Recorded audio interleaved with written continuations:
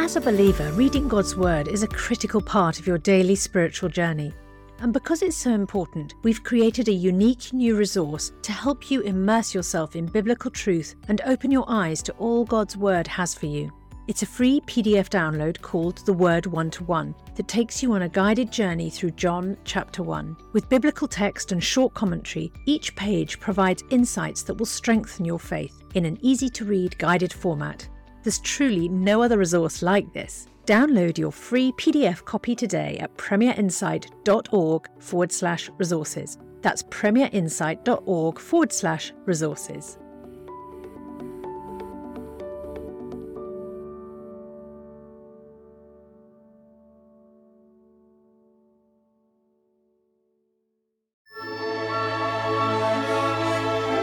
The C.S. Lewis Podcast with Alistair McGrath.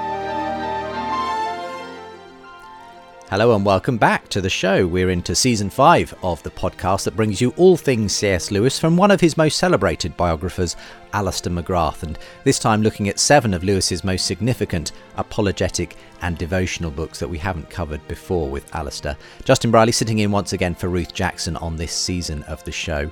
And today we're going to be looking at Pilgrim's Regress, published in 1933. It was Lewis's first book written after his conversion, very much modelled after Bunyan's Pilgrim's Progress. And Alistair will be explaining why it's among the least well-known of Lewis's writings.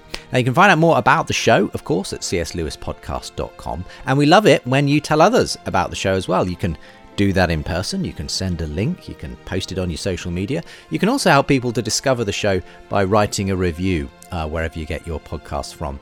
So one person left this: a relaxed, frank, down-to-earth insight into C.S. Lewis's journey from staunch atheism to reconciling scientific doubts rationally, even in the midst of personal struggles. Interesting concepts are told in a way that's accessible and easy to grasp.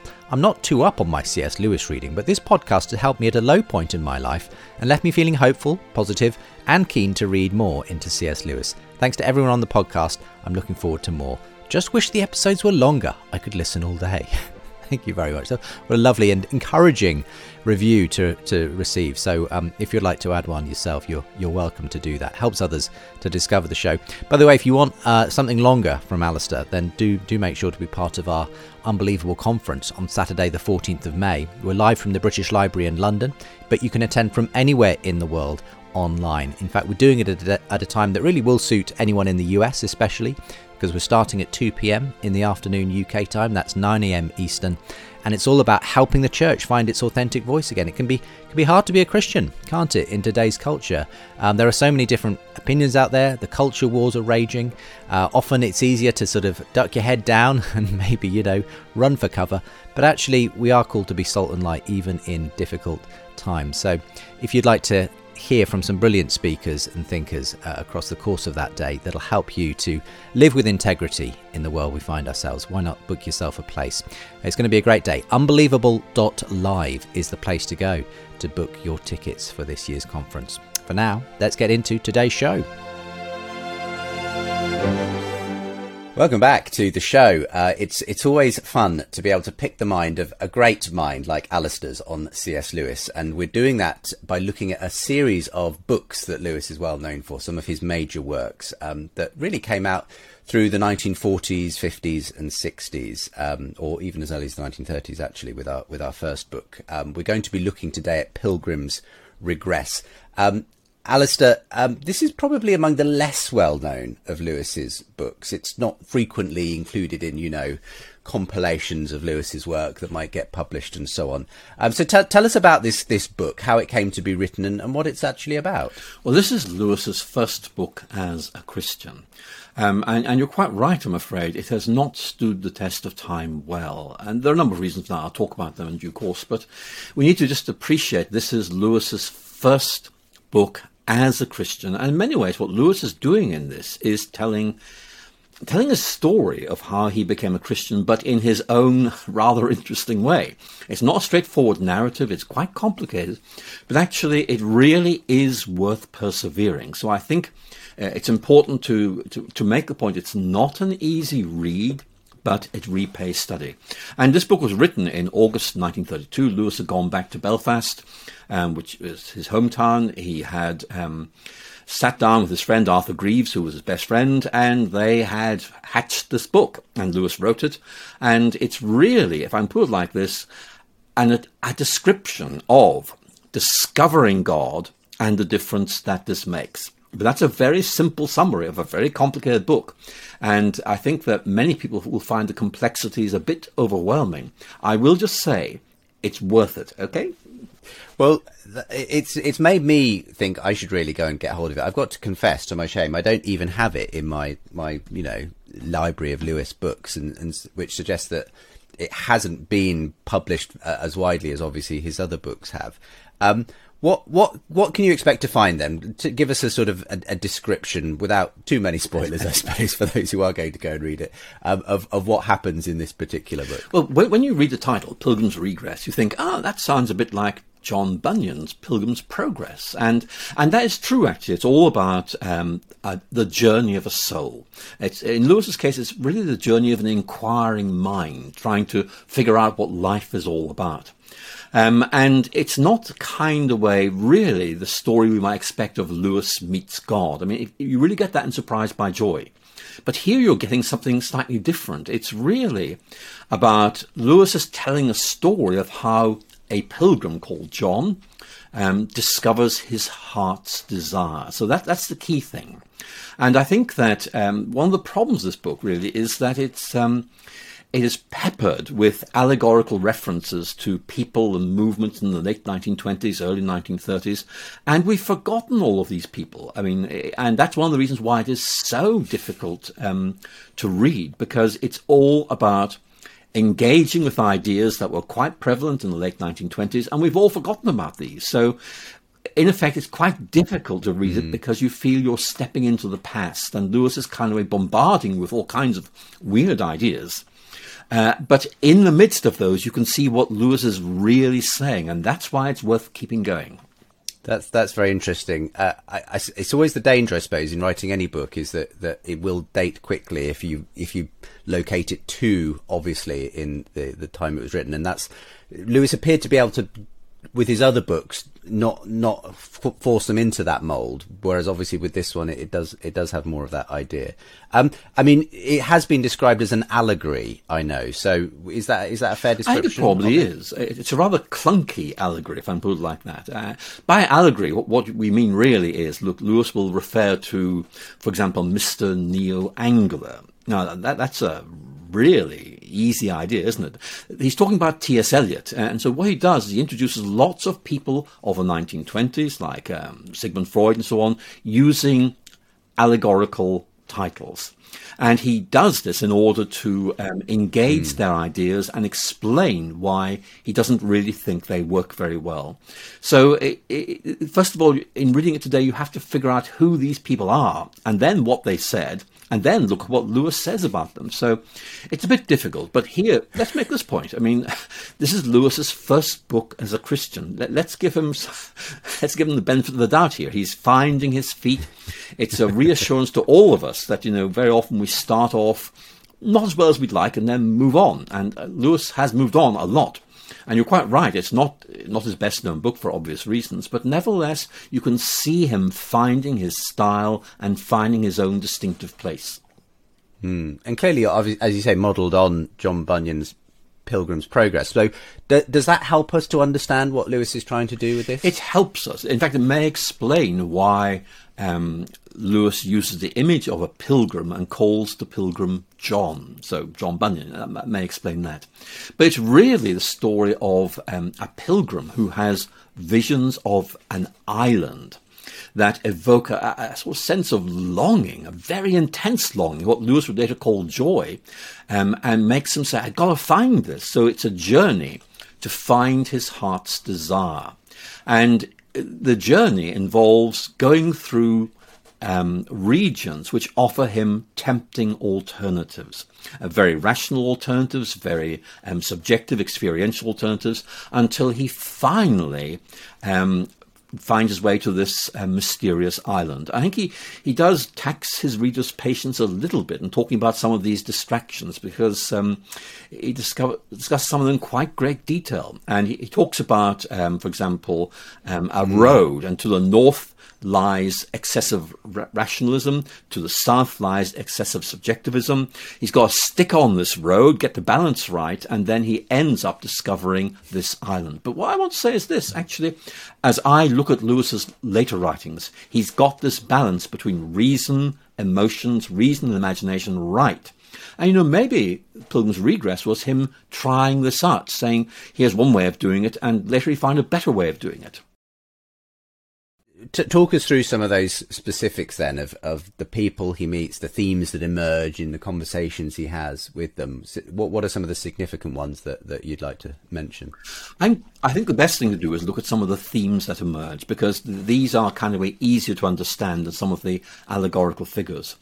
And one of them is this sense that the human soul is empty. There's a deep emptiness, an abyss, if you like, which is so great that nothing that Lewis encounters is able to fill it, except for the landlord of this island, the object of Lewis's journey of discovery. And Lewis talks about there being a chair in the human soul who is awaiting a guest, and only that guest, in effect, is able to sit in that chair.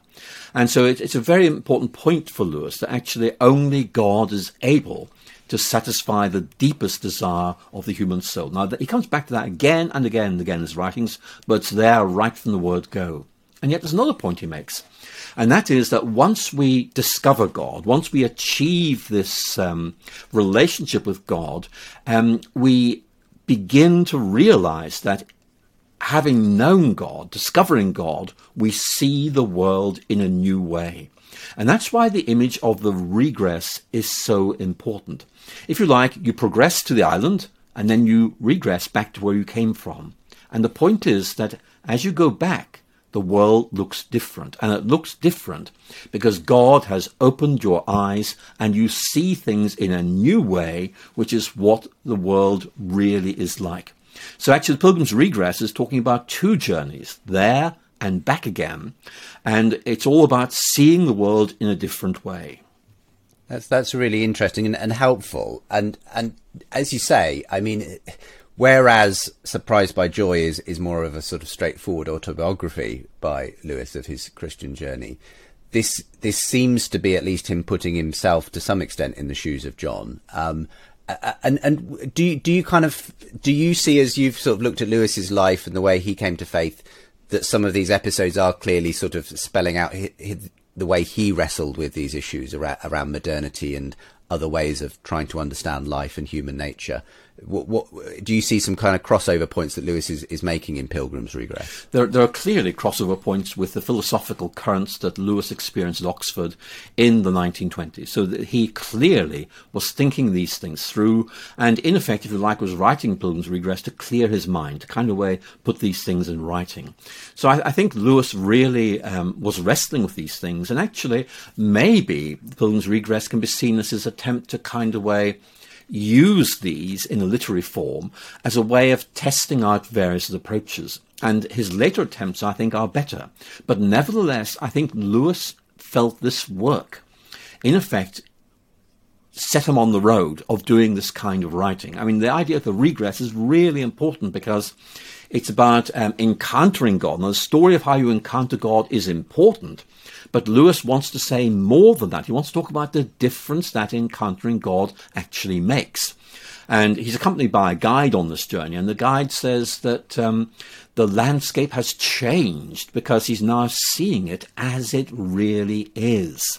And that is a very important point, because that is the way Lewis approaches so many things. To be a Christian is to see things in a new way, which is a right way. Mm-hmm. And you can see him test-bedding these approaches in this early novel. Yes.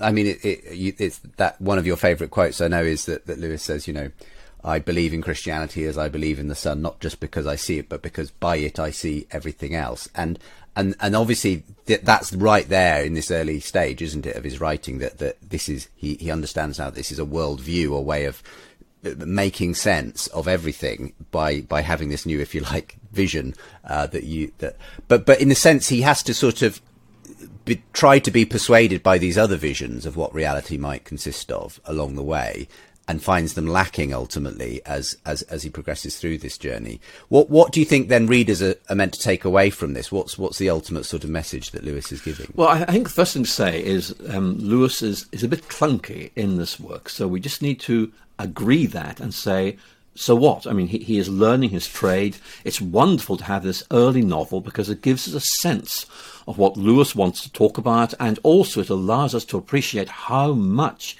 his style has developed over the years. But I think what you can take away from this, I think there are two things that stand out for me. One is the importance of seeing things as they really are. That's absolutely central to Lewis's vision. And Lewis is making the point that we cannot change the way we see the world by ourselves. Somebody else has to do it to us. We need to be healed. We need to have our eyes opened. We need to have a veil removed, to use all those classical New Testament images. And they're all there for Lewis. So if you like, Lewis is talking about the new way of seeing things that results in the Christian faith. And that theme recurs again and again in his later writings.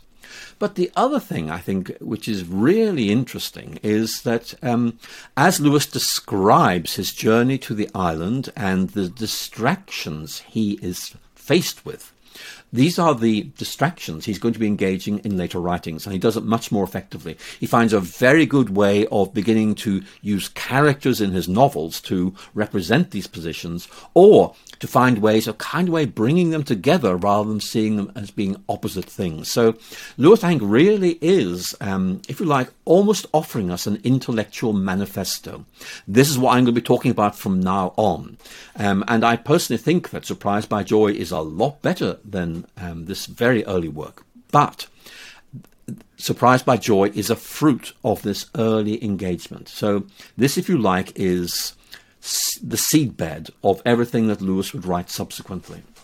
Super stuff. Well, it's been really interesting to get your take on it, Alistair. And as I said, a book I honestly don't know nearly as well as lots of Lewis's other work. But it's been very interesting and has made me want to go back and read it. I'm pretty sure I did read it at some point in my life. I just don't seem to have a copy of it anymore. But I certainly want to get hold of it, and I will read it more in tune with everything you've said about the way that this was, in a sense, quite an experiment for Lewis early on in his in his writing career. But yes, what are we going to be looking at next, Alistair? What's the next one we've got planned for the podcast? Well, we're going to move on to a well-known book, which is The Problem of Pain. And I think this really was very important for Lewis because he was asked to write this book. And I think the fact he was asked, in effect, validated Lewis. He felt, I've been asked to do this because people feel I could do this. So, if you like, it was almost as if Lewis felt, someone wants me to do this, it needs to be done, I am going to do this. So I think the fact Lewis was invited to write The Problem of Pain was almost like a confirmation of his calling as an apologist. So it's a very important work because actually it's really the first major apologetic work that he wrote. Well, as I mentioned earlier, if you want more on the life of Lewis, a great place to start is C.S. Lewis, A Life by Alistair. And you can find that and many more of his writings at his own website as well. alistairmcgrath.net is the place to go. And of course, you can find out more about this show. And I'll give you all the details towards the end of today's programme and ways to get in touch, support us and such like. But for now, thank you very much for being with us this week, Alistair. Thank you very much. Bye-bye. Well, thank you for listening, and as you heard, it's The Problem of Pain that we'll be turning to next time. For more on the show, do visit our show page, cslewispodcast.com. If you want to support the show from anywhere in the world, you'll find links to do that with today's podcast. And don't forget, you can register as well for our forthcoming conference featuring Alistair McGrath, Unbelievable.live, Saturday the 14th of May. We'd love you to attend, whether in person or from anywhere in the world via the online functionality. We'd love to see you there. For now, God bless, best wishes, and see you next time.